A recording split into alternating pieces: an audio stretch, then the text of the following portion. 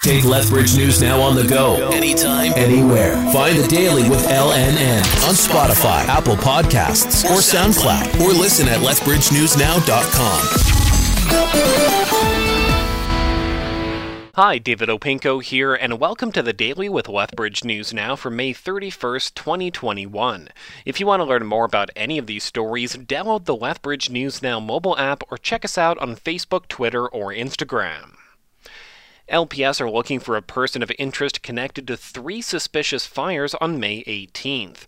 In just a matter of hours, 2 separate couches were set on fire, as well as a grassy hill on Scenic Drive South. A sketch of the suspect has been released, who's described as a man between 20 and 30 years old and a white complexion with brown wavy hair. The sketch can be seen on our website.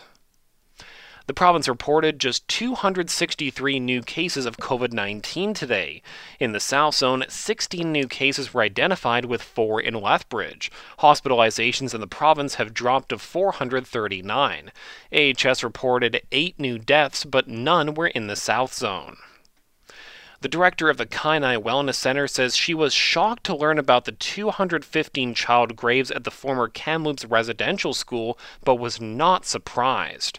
Terry Lynn Fox says there were 6 residential schools in southern Alberta that were open as recently as 1988.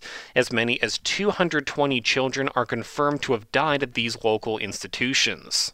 Myself being one generation away from those schools, it directly impacts the memories, and on a spiritual level, I think we're all connected in that we do feel the sadness, the trauma, the anger, as well as somewhat of the disbelief that this has actually occurred, just within the last 50-ish years. The Kainai Wellness Center's emotional support and grief counseling line is available 24/7, as is the National Indian Residential School Crisis Line. There are increasing calls for a reopening plan from lawmakers and business owners on both sides of the Canada-U.S. border. Prime Minister Justin Trudeau says he'll make decisions about reopening the border based on the interests of Canadians and not based on what other countries want. Trudeau's words came as Ontario and Quebec reported their lowest numbers of new COVID cases in months. The province is attempting to improve the quality of continuing care centers. Health Minister Tyler Shandros says 42 recommendations were made. The review looked at how we can build on the best aspects of the system while making meaningful changes that position us as a province for the future. It looks to enhance public reporting on continuing care inspections, give directions to support couples in facilities, and grow community care and service options to enable more people to stay at home. The head of the Alberta Coal Mining Committee says it'll look closely into how faith became so weak in the province's environmental oversight.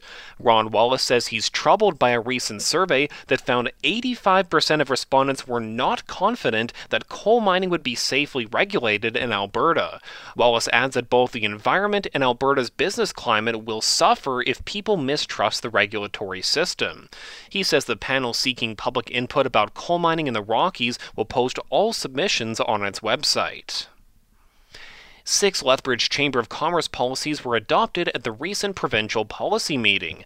They span calls for investments into electricity transmission, affordable housing and transportation, developing market access for small-scale renewable energy, the province providing training and education about cybersecurity for businesses, and discussions on water-related issues. At the meeting, Bruce Galtz of Lethbridge was named the new chair-elect of the Alberta Chamber. Lethbridge Transit is introducing a new CityLink network to help cut travel times in half by increasing services in high ridership areas. It's a redesign of the current transit system so it won't cost residents anything. General Manager Tim Sanderson says a new rapid 1010 service will be one of the biggest highlights. Two of the hallmarks that we're really proud of that we were able to achieve is we call it the 1010 service that's coming from downtown to the university. So under the CityLink system, it'll be a 10-minute bus ride from downtown to the university, and there'll be a bus available every 10 minutes in order to make that trip. So a huge improvement over where we are now. Riders can expect the new system to roll out in September.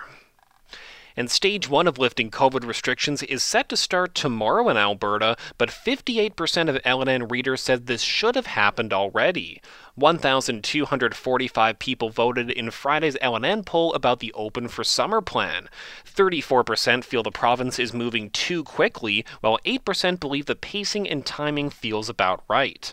We'll have a new poll on Friday. So those are just a few of the stories we've been covering today. To stay up to date on the latest local and regional news, head over to lethbridgenewsnow.com or find us on Facebook, Twitter, or Instagram. And listen to The Daily with LNN on Spotify, Apple Podcasts, or the Lethbridge News Now mobile app.